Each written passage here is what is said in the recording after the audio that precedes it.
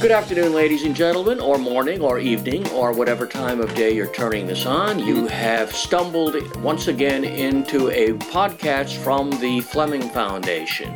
This is one of our ongoing series entitled From Under the Rubble.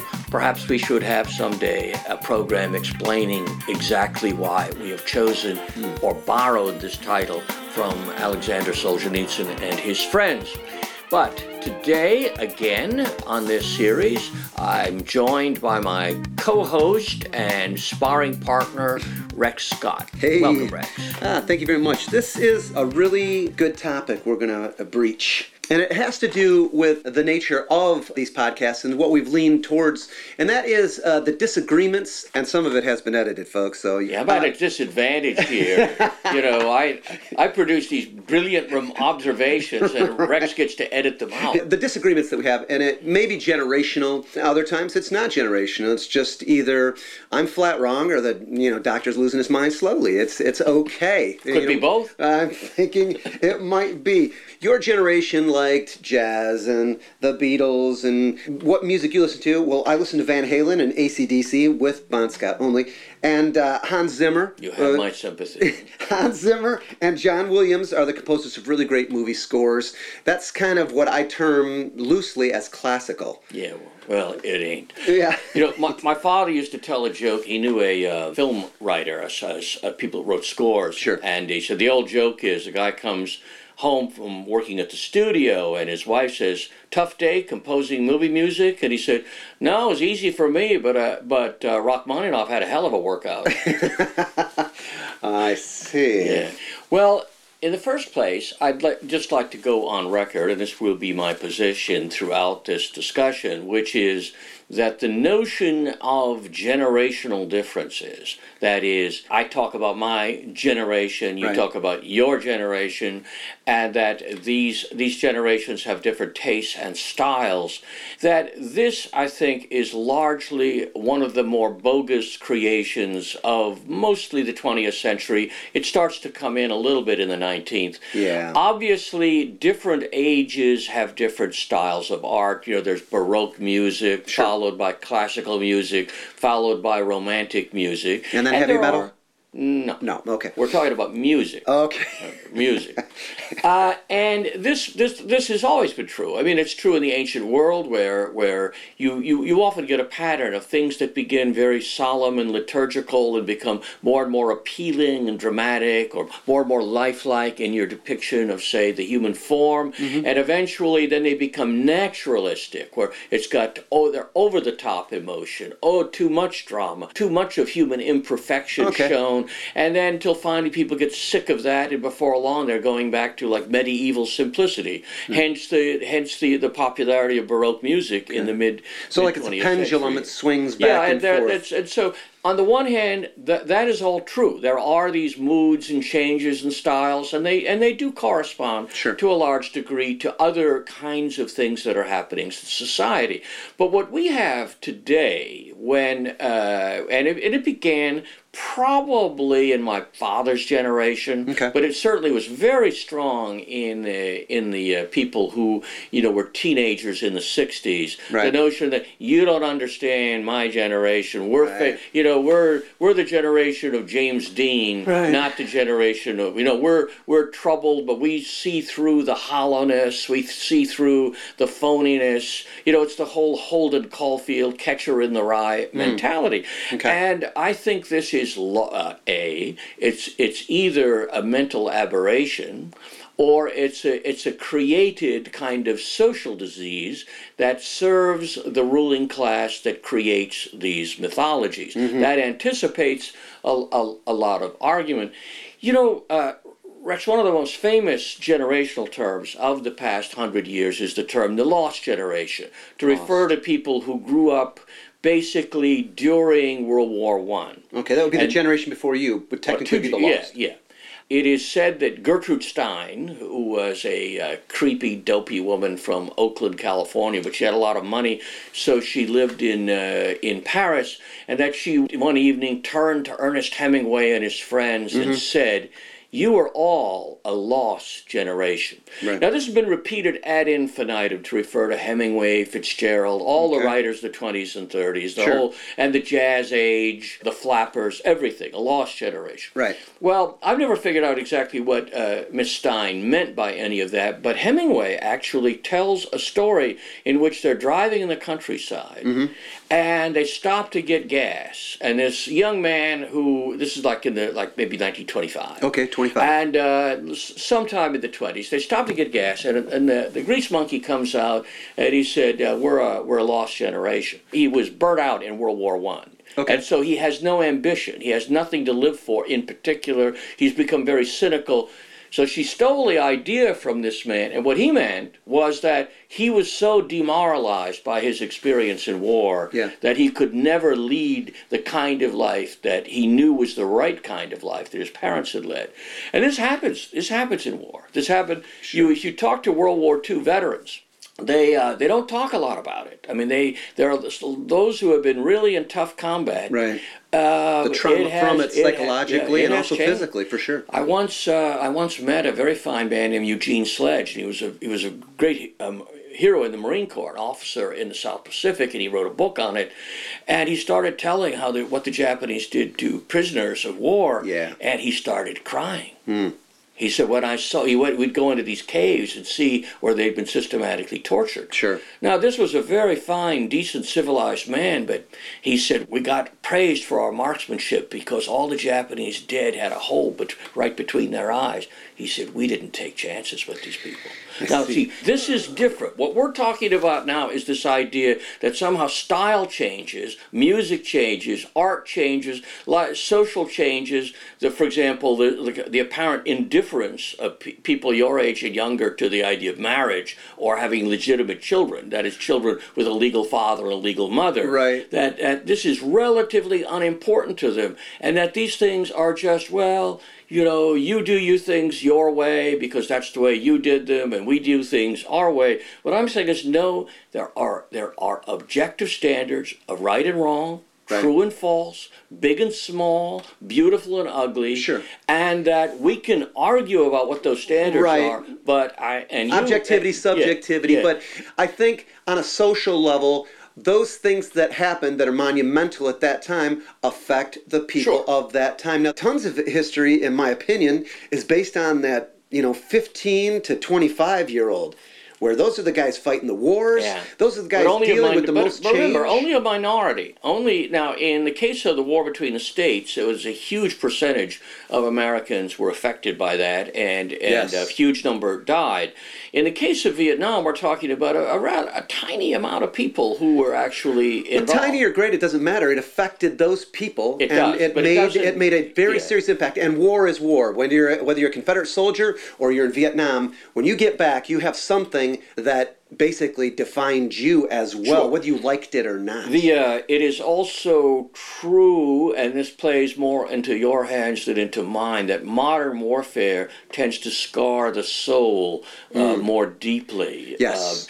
Quite apart from these scarifying experiences, and a Roman soldier had to go through this, a Greek soldier. Nothing new. War has always remained the same, a very tragic circumstance. Partly yes, partly no. The Greeks who lived through the Persian Wars, that generation, and the Athenians called the marathon fighters. Yes. The marathon fighters were looked up to as the greatest people in the history of their country. Really? They were honored and revered, and the people who survived the Persian Wars went on to create perhaps the most powerful, influential civilization the world has ever known. Many times after these terrible wars, cultures and civilizations get a real spurt of energy. Right. This has not happened in American wars, but it did happen, for example, after the Persian Wars, the Spanish Armada, the Spanish attempt to conquer England. This coincides with the rise of Shakespeare and the Elizabethan theater. Seems like after the Civil War, there was kind of a boom there, wasn't there? Something, but what happens is the so-called Gilded Age, where the boom is stock jobbing, trying to manipulate the currency, trying to corner the silver market. The cabal of crooked businessmen who took over over the American government and ran it like they owned it. And by the way, they have never gone away. So that the evil, quite apart from who's right and wrong in the war, the best people in New England, like Henry Adams, knew that he had lost his country as much as Southerners had lost their country. War is a young man's game. Yeah. Wasn't it, I think Shakespeare referred to ages of the soldier? 7 ages of man. There you go, thank you. And I think that since war is a young man's game, that age is the same as it was 1,000 years ago as it is right now, on the premise of what that person is going through and what their priorities are, what they think is important, what they want to do. They're in a different place than a guy who's 50 plus and thinking, I got to start thinking seriously about retirement, or a kid that's 10 years old and he's going, hey, where are my toys? No, it's true. Of course, Roman soldiers enlisted for a long duration sometimes. 20, 30 years. Really? For a long time. Wow. And in the early days, they were not supposed to marry as long as they were on active duty. Really? And in fact, it was an old tradition. It goes into the British Army that the enlisted men were not supposed to be married. Sure. So military careers are different in each age, and the experiences are somewhat different. Yes. Obviously, it's one thing to be stabbing somebody with a sword. It's another thing to have bombs dropped on you. But still, your point is well made. And similarly, the life of the student.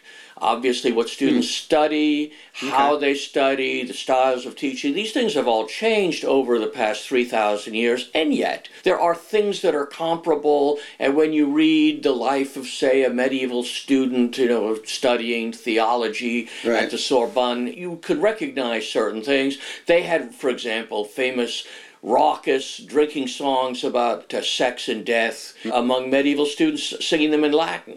We don't sing them in Latin, but I mean, we still sing about sex and death as students. But the point that I was raising in all this is, on the one hand, there are the Shakespeare's Ages of Man, which correspond a lot to a very old tradition. You find this kind of thing talked about in Greek poets in the 6th century BC. Okay. So it wasn't a new idea with Shakespeare. No. Everybody understood there were facets that a man goes through. Yeah, it's a set of stereotypes that are largely true. On the other hand, in the past, say, 100 years or so, we have developed this idea of labeling generations. Okay. And in fact, even looking backward, we'll talk about, that was the generation that grew up between the Punic Wars or whatever. The ancients didn't think like this. People in the Middle Ages and the Renaissance didn't. Now, the Renaissance, they thought they were living through a unique period, but it wasn't generation. It was because of breakthroughs in humane learning and science and medicine and acquisition of ancient languages again. But the more modern idea is that we have the lost generation, the Beat generation, the 60s generation. Right. We got the baby boomers. You got the boomers. We got the Generation Xers. We got the millennials. And the idea that, first off, that these are somehow universal categories, and so you could say, you're one of those. You're a Gen Xer or you're a baby boomer. We're dealing with generic stereotyping. But the stereotype. Would I tend to just naturally think that, I'm a boomer, so get used to it. Or I'm Gen X, so I'm not going to be here on time, pal. There's an argument for those 7 stages of man where he's younger. He doesn't have the mentality that you do at 50, he's 20. So there's a... Yes, well, that's certainly true. I mean, old age, for example, is marked by, if you take the stereotype, which is a largely true stereotype, old age is marked by prudence and caution, maybe, or at least maturity, wisdom, whereas youth is impetuous, reckless, courageous to a fault. You can't send old men charging up a hill in the middle of a war. They'll say, excuse me, sir, I ain't going. Right. Whereas, some 18-year-old says, that's right, it's for glory. That's right. Dulcat decorum est pro patria mori. But anyway, we have this set of more or less true stereotypes about the period of youth, the period where you're a student, the period where you're a soldier. Whereas this notion, everybody of us in a certain age, is largely manufactured partly by academics, partly in pop culture. I remember when I was watching television in the late 50s, and they would try to put on a picture of what life was like in the Roaring 20s. Okay. My father and mother My father was born about 1910. Okay. So my father would just laugh. Say, every single thing is ridiculous. The clothes are wrong. The slang is wrong. The music is wrong. It's right, but it's only right for people you wouldn't be willing to associate with. And I remember later, like when I'm in my 40s and 50s, trying depictions of the 60s. Well, they are just as hilariously wrong as 50s depictions of the 20s are. Right. And someday, Rex, you're going to be, when you're my age, you're going to be turning on the TV and see something about the fabulous 90s. Or 80s. And 80s and 90s, and you can say, I don't recognize anything. That's not how it went. One of the things that surprises people, like especially in Europe, they'll say, well, in America, you have an aristocracy, you have heroes, people like the Kennedys that everybody loved. I said, are you joking? I said, Jack Kennedy probably would not have been reelected.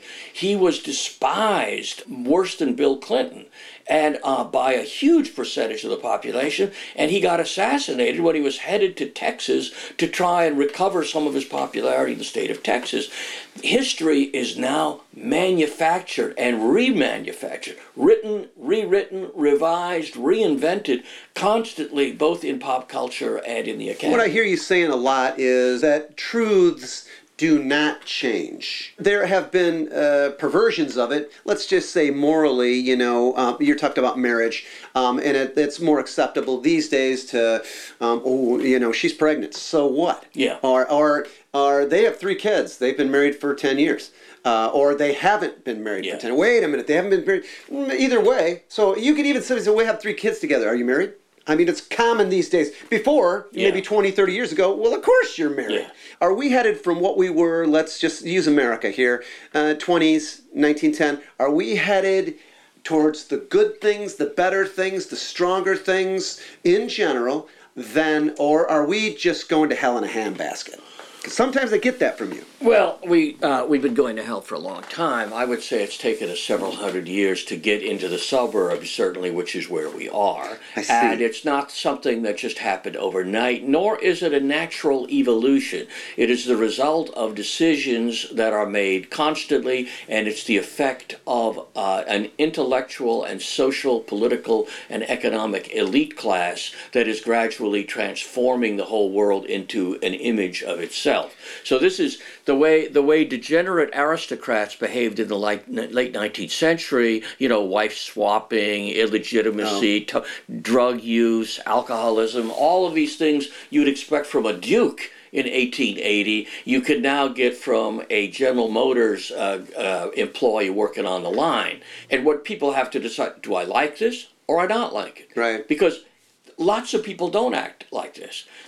Marriage is on the decline. It's true, but a huge number of Americans, especially compared with, say, Scandinavians, a huge number of Americans get married and stay married. And so but by presenting something as generational change, you make it strictly a question of subjective taste or fashion. Back then they wore leisure suits made out of double knit polyester. Yeah. Today we wear something equally goofy, but it's different. I don't even know what people wear. Yeah, well, everybody went into the 60s bell bottoms. They got really huge elephant bells, all that kind of stuff. A lot of the people that I associate with, they're just as happy to go down to Salvation Army and pick up something quality for $4 as to walk into Macy's and spend $100. But why did the grunge look never go away? Yeah, it never went away. There was I understand the grunge movement in Seattle and all that, but people never recovered. Let's just say something that might be considered immoral and more immoral before: homosexuality. There were certain eras in time that it was acceptable. Didn't they have those kinds of problems a little bit in Rome? I'll give you a good example. Okay. Everybody says, those Greeks. Right. Well, first of all, what we know is that the Greeks got married and had children. Okay. We know that the primary orientation of the average Greek male, let's just say the average Athenian male of the 5th century, we know that most of the troubles came with guys chasing women, out of marriage, not guys chasing guys. Okay. We also know these people are not Christian. They don't have a sense that, man is made in the image of God. We have these laws. Right. And so if you fooled around like that, it's sort of like a guy today maybe he's got a steady girlfriend, but he picks up, and he's out of town, so he picks up another girl. Oh. This is wrong, Yeah. but how wrong? Do his friends shun him? No. Historically, it's been how, you've gone from extremes, Yes. like, for example, among South Slavic people, because they'd been oppressed by the Turks for so long, and the Turks misused their boys, they would kill a homosexual. Okay. In say the 19th century, but that's one extreme. It's and extreme. the Greek acceptance of casual homosexuality, as long as it didn't get out of control. Because, by the way, if it did get out of control, if you became sort of swishy, and effeminate and lisped and wore funny clothes and preferred boys, then they would put an order that you were no longer to be a citizen and you were no longer to attend the public assembly or a jury trial. And if you persisted beyond that, you could be executed. Okay, let's talk about something else that has, I think, has become more prevalent today than maybe in any time in history. Yeah. Last night I was watching The Voice. Well, it was a transgender performance. Yes. That was pretty shocking to me. Okay, let me say this. What I'm trying to argue, Rex, is that, we would all agree 2 + 2 = 4. Right and wrong exist. All moral questions are more difficult than mathematical questions. Okay. But still, at the core, it is wrong to rob people. It's wrong to lie to them unless it's in their interest. Okay. Lying to a psychotic who's about to kill himself. Sure, we can find all those exceptions. Right. But there are, just as there are mathematical laws, there are laws of gravity, there are laws of human nature. I'm good with we that. used to call them natural laws. Right. They're not exact. They don't operate exactly universally the same everywhere, but there's a rock bottom fundamental truth in them. How we respond to deviation, that's a subject for politics or for having a code of manners. That's a different thing. But what I want us to get away from is the notion of, well, back in the day, as kids say today, back in the day, you had to do this, and now we're free, we don't have to.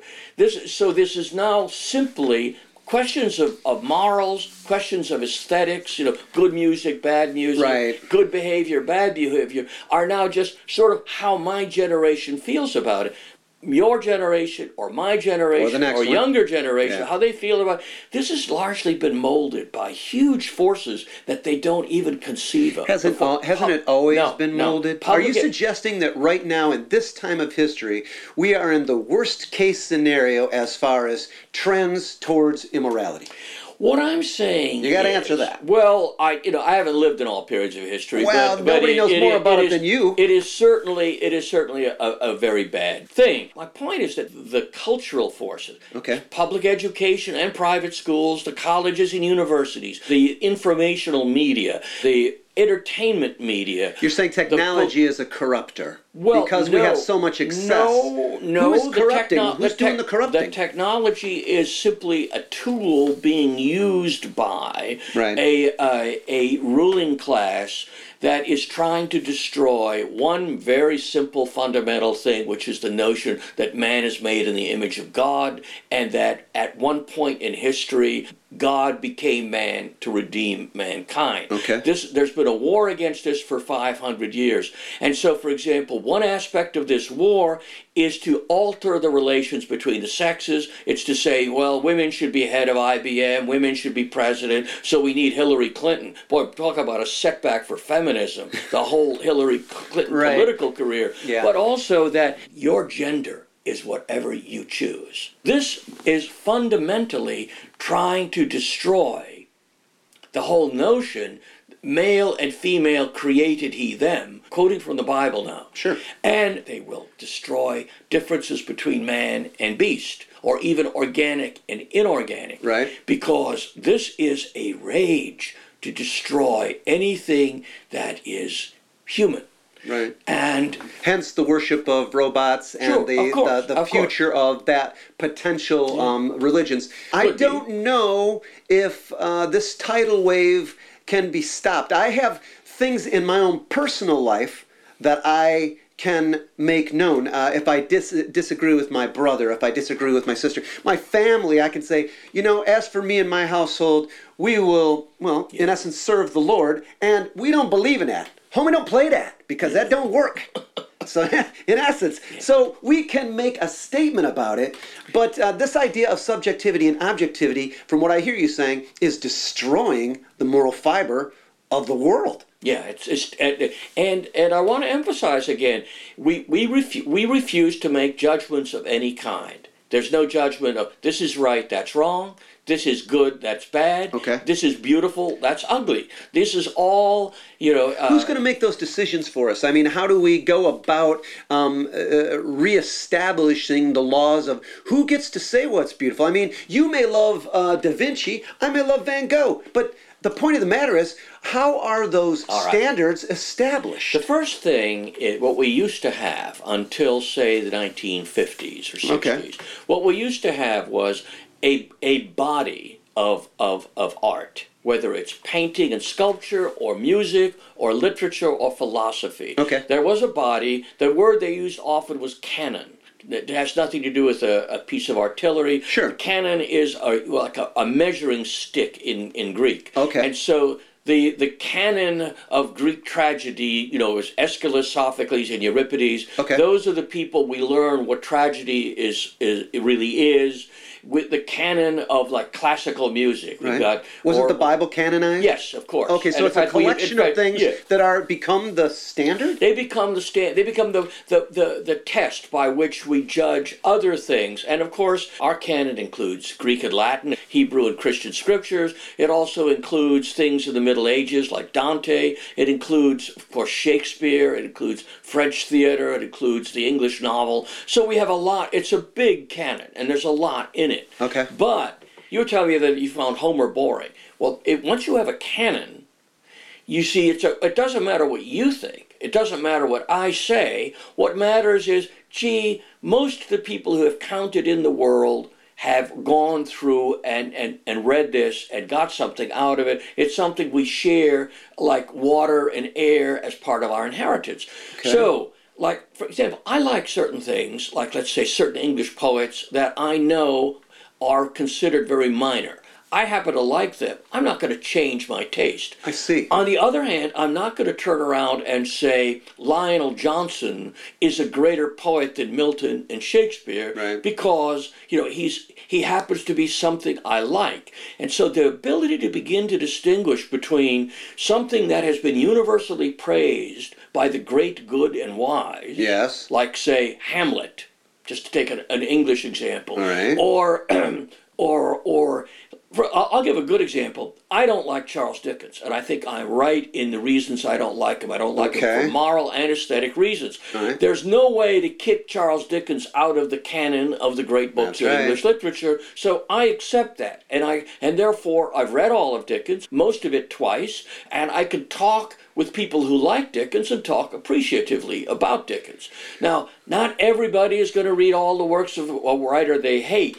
But to begin by accepting, like it or not, Johann Sebastian Bach is a great composer. Haydn is a great composer. They got skills. Mozart is a great composer. They got skills. And they have done things which we then can judge music by. Eddie Van Halen reorganized. Honestly, you got to give me a chance. And everybody else started building on top of that. It's the same sort of situation. You can't argue that Eddie Van Halen is a very, very skilled musician. How he used that music may not be to your liking, but he still is skilled. I don't know if I would want to use tools to classify beauty. I usually look at something or hear something and say, wow, that sounds good, or that is beautiful. And then the next thing I think of generally is, how did they do that?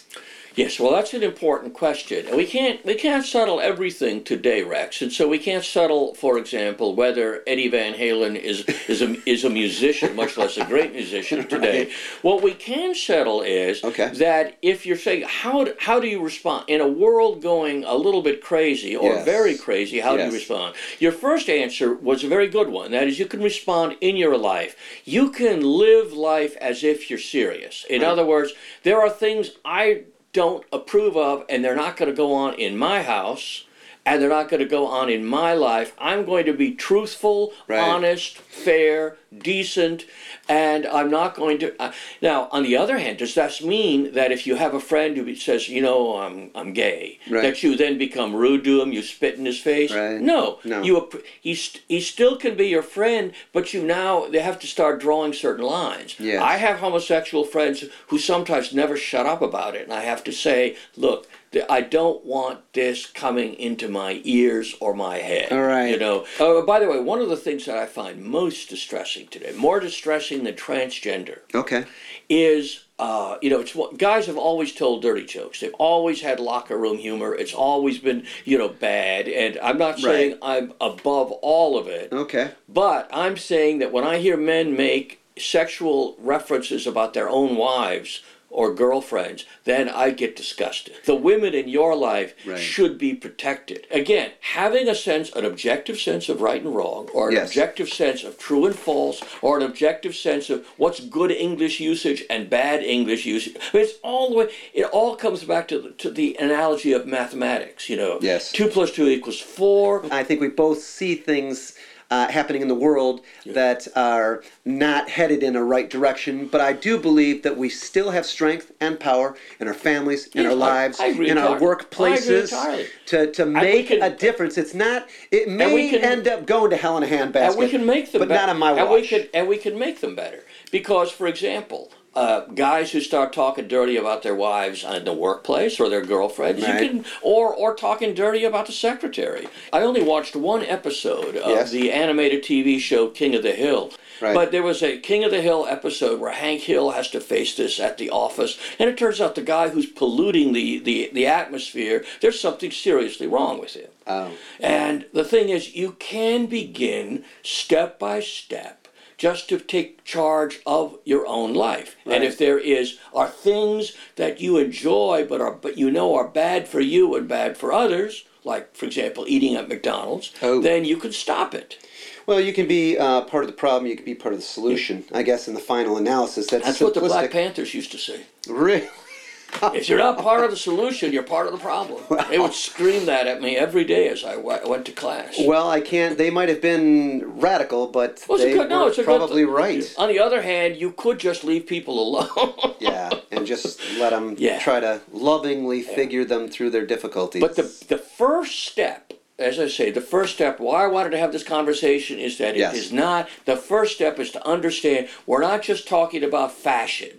We're not talking about what the Fred Astaire, Ginger Rogers, you say potato, I say patata, let's call the whole thing off. No, these are not just changing fashions or questions of taste. There are, of course, wide areas, where people, you like the Rolling Stones, I like the Beatles, or whatever. These are not worth really much arguing. Well, in that respect, then, I agree with you totally. Well, it's a breakthrough. Thank you very much, Rex, and thank you for listening, ladies and gentlemen.